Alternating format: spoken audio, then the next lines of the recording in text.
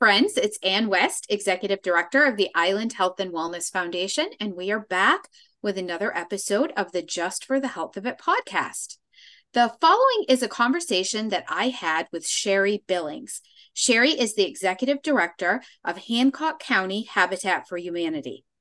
As usual, nothing that we say today is intended to serve as any sort of medical or healthcare advice. It's just for educational purposes, and we're going to have a little fun along the way. So with that, first of all, welcome, Sherry. Can you tell my listeners on Deer Isle a little bit more about Habitat for Humanity, what it does, who it serves, whatever you want to share? Sure. Habitat for Humanity. I think a lot of people don't know that Habitat for Humanity has existed in Hancock County since 1989. We've been building homes for people who live most of the time below the poverty level. We can work with people who have between 30 and 80% of adjusted median income for the area. And on the lower end, that's people with significantly low income. And on the higher end, that's not too bad for local income. Absolutely. I didn't realize you've been around that long. I know it's kind of incredible. It's like the Yeah. best kept secret.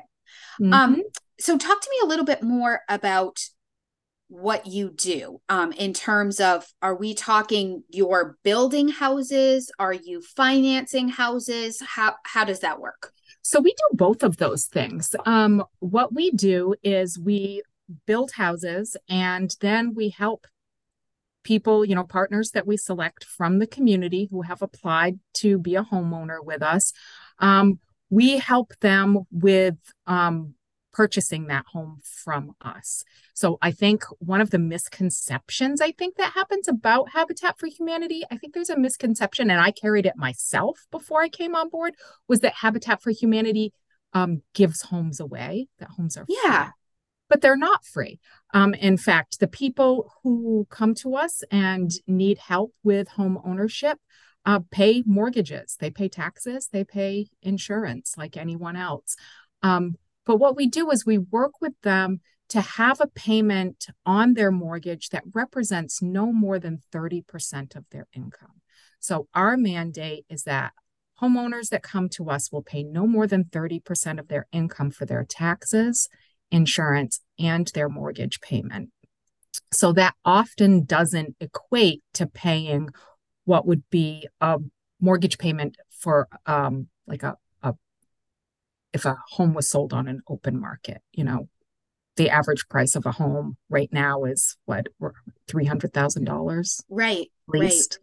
And so our homeowners can't really afford that. So what we do is we figure out what is the amount that represents the 30% of their income. And then we build the home and mortgage it to them for that amount, whatever it is that represents 30% of their income.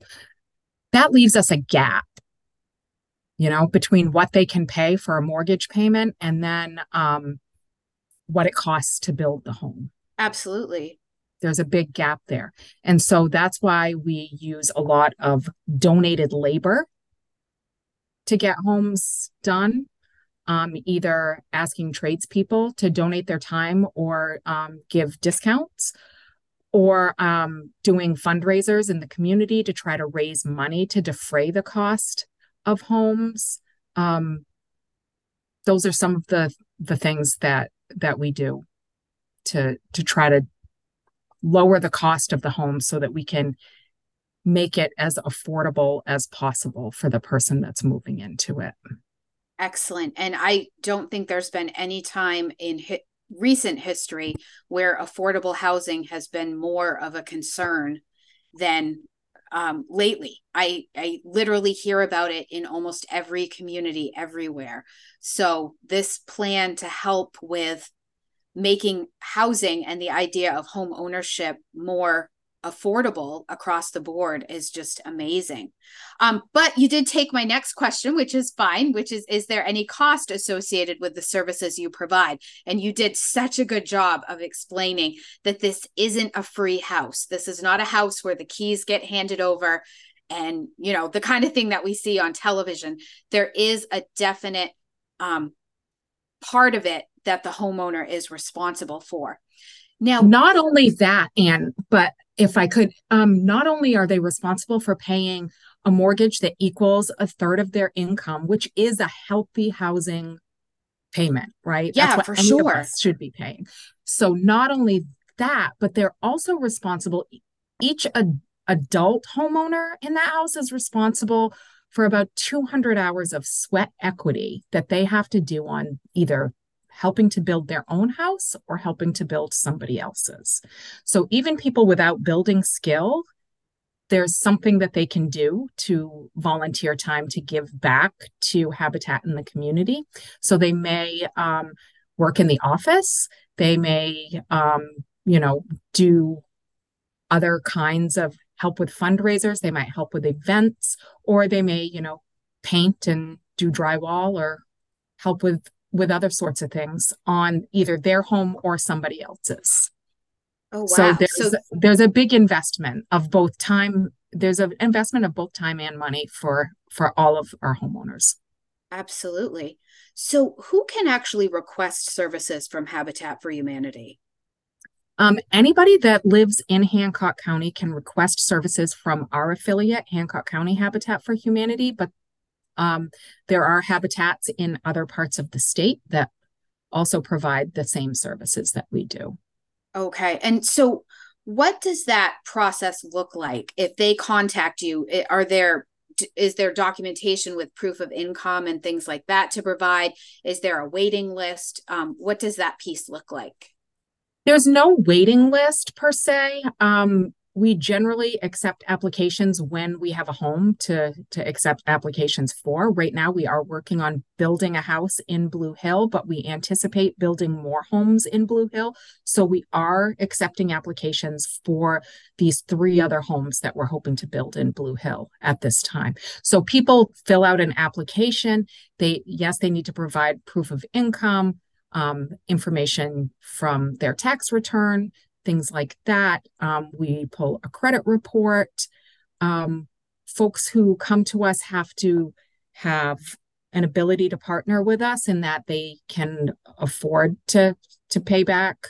They can also do some level of sweat equity. They have to be living in a place that isn't okay for them to currently live. So the housing that they're currently in has to be substandard in some way or not have enough rooms to meet the needs of the family. There has to be some problem with the housing that they're currently in. And they have to have a willingness and ability to partner with us. Excellent. So once a person applies, we do have a committee that we're always looking for volunteers from the community to be on committees. You don't have to be on our board to be on one of our operating committees. And we do have a partner selection and support committee. And that helps us to select the partner family that is going to be the best match for the house that we're building. And also helps us to provide support to the homeowner after the build happens. We provide support to the homeowners for the entire time that they own the home. Wow, there is so much to this that I didn't even realize. I love this conversation because I'm learning so much, and it just amazes me, first of all, the scope of what you do, and second of all, the amount of thought that's been put into the process of home ownership.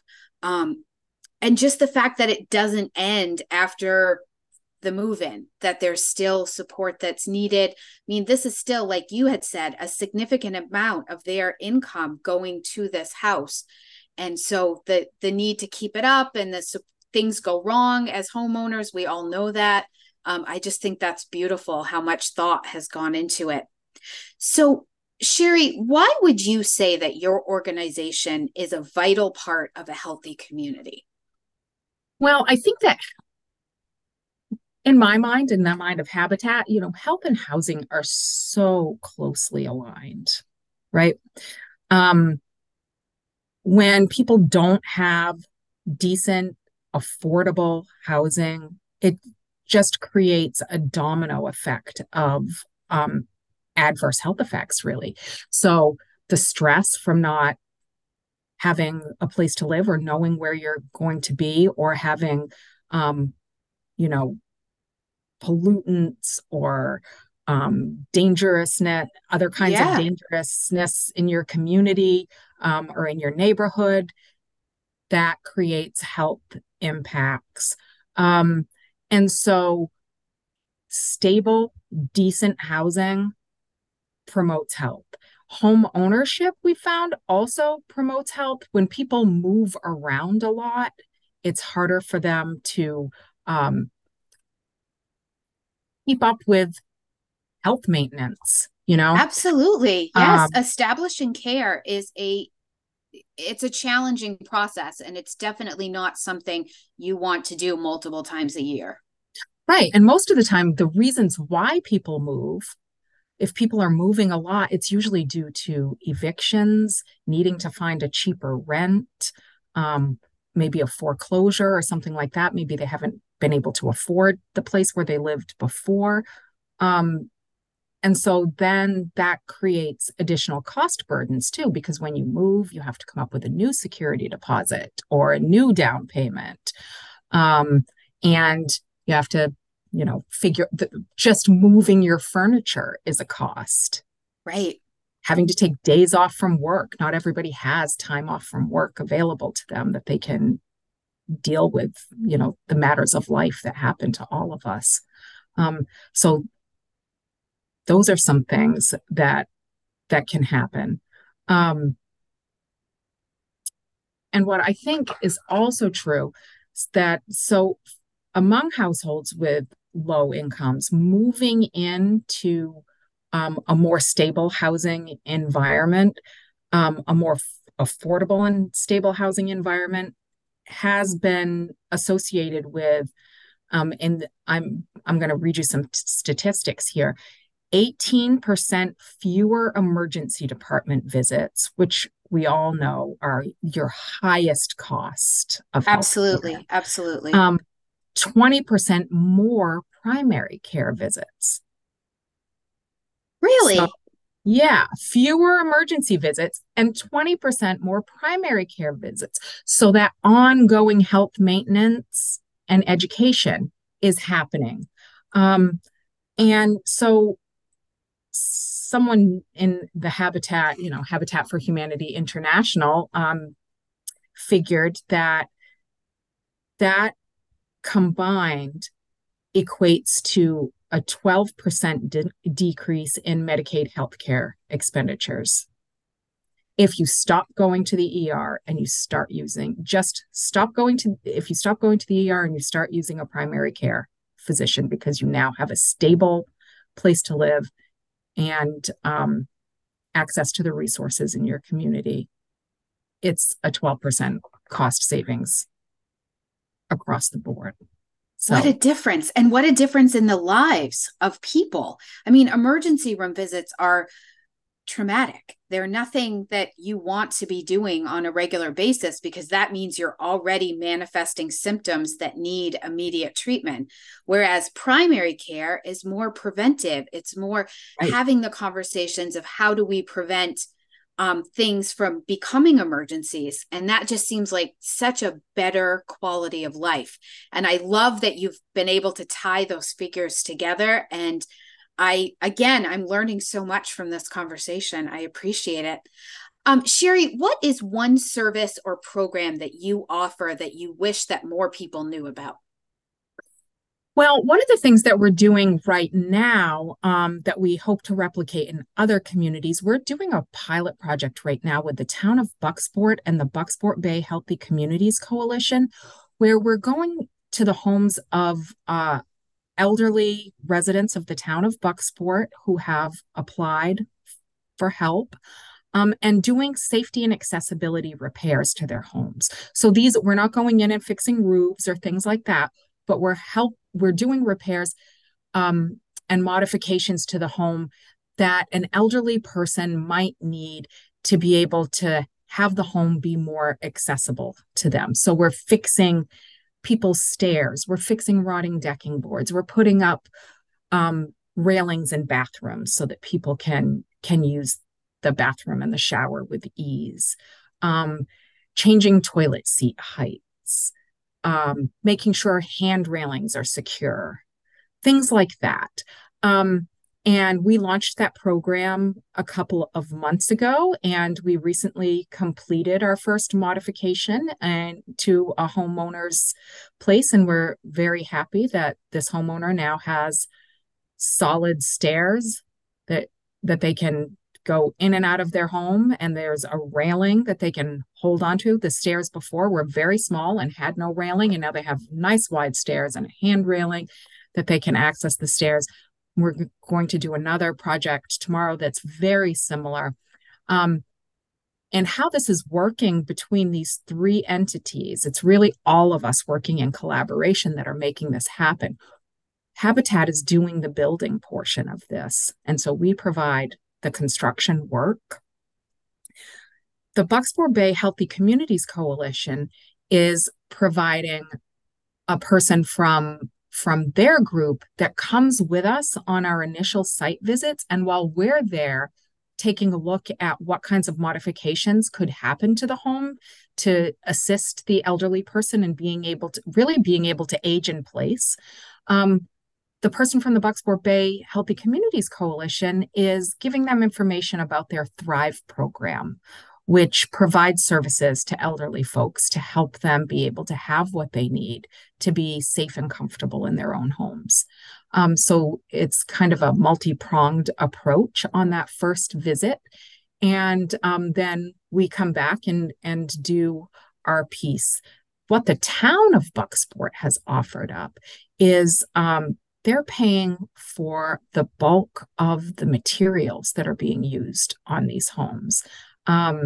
We applied with them and were granted $15,000 in ARPA funds, which are being used to do these safety and accessibility modifications over the next year. So right now, this is a pilot program, and we think it's working really well. We want more people to apply. I know that we live in Maine and we are stoic people, and we are not people who have been socialized to reach out to one another and ask for help. But when help is available, we should take it. And the application for this program is right up on our website. Also, the Bucksport Bay Healthy Communities Coalition has information on it on their website. If anybody is wondering, if you live in the town of Bucksport, you own your own home, and you're wondering if you qualify, take a look at the Bucksport Bay Healthy Communities Coalition website, and you'll be able to determine pretty quickly whether you're a potential eligible applicant for that program. But it's new and it's exciting, and I think we're going to be able to help a lot of people this way, because we do have an aging populace and we do have aging housing stock. So absolutely, and I think I love that for so many reasons. Collaboration between organizations is something that we all need to get better at. So whenever I hear that there's organizations who are bringing their gifts together and offering them, it just makes it all the better and all the more scope of what we're able to offer to people. And then, coming from the perspective of representing Deer Isle Stonington and knowing of our nursing home closure a couple of years ago, there are increasing numbers of older people who are trying to age longer in their own homes because there aren't the inpatient resources that there were even 10 years ago. And yet none of us, or very few of us, I would say, bought our houses thinking about aging in them. So we have the 2-floor houses where you have to use stairs to get to the bathroom, things like that. And so programs like this that help to address that idea of being able to age comfortably and safely in our homes, it really does keep people more vital and more part of our communities. So I am so looking forward to a lot of people using this program so that it can move beyond the pilot and come on down to the peninsula, because we could definitely use it where we are. So, how do people reach you, Sherry, with questions, to sign up for one of your programs, or even to become a volunteer? Yeah, that's a volunteerism is another really important aspect of this. And so I'm glad that you brought it up. One of the ways that we keep, as I said before, keep costs down is by using volunteers to do construction on homes, and also we use volunteers in the safety and accessibility program as well. It's really built on the backbone, it's volunteers are the backbone Yeah. of our construction work. And I think everybody knows that about Habitat. Um, so how do people contact us? They can contact us by email or by phone. We have a Facebook page where they can follow us and see what we're doing. And we also, we just launched last week, the week before, a brand new website that we're very happy about. So folks can also send us a message that way. So my email is director.hchh@gmail.com. And folks can contact us at any time if they have questions either about applying for home ownership or whether they are eligible for the Bucksport program, or if folks from different agencies are thinking this might be a good collaboration for your agency. It is something that we know that there's a huge need for, and that we do want to do with other communities. Absolutely. And I will put your contact information in the show notes so that people can access it as well. I've kept you for a little while this afternoon. I'm so thankful that you gave us this time and for all that you're doing in the community. I can't let you go, though, without asking our standard end of podcast question. And that is, it doesn't have to be work related. What is bringing you joy right now? Um, Pickling cucumbers are bringing me joy right now. I love this. It's gardening time, and I love to make pickles. And I planted lots of pickling cucumber plants. Now is the time that every time I go outside, I walk in with a dozen cucumbers. So that brings me joy. Do you have a favorite kind of pickle? Sour mustard. Oh my goodness, that is a classic. It I is. love that. Mm-hmm. That is amazing. I'll have to tell you my pickle story sometime. But I always think there are special people who make pickles, and the story that I tell you when we're offline will bring that out. But Sherry, I appreciate your time. I appreciate all that you do. I can't wait to work with you further in this role. And we're just so appreciative that you're bringing housing options, really for everyone. Yeah. And I really look forward to seeing where this goes in the future, especially that pilot program you were talking about with making houses safer.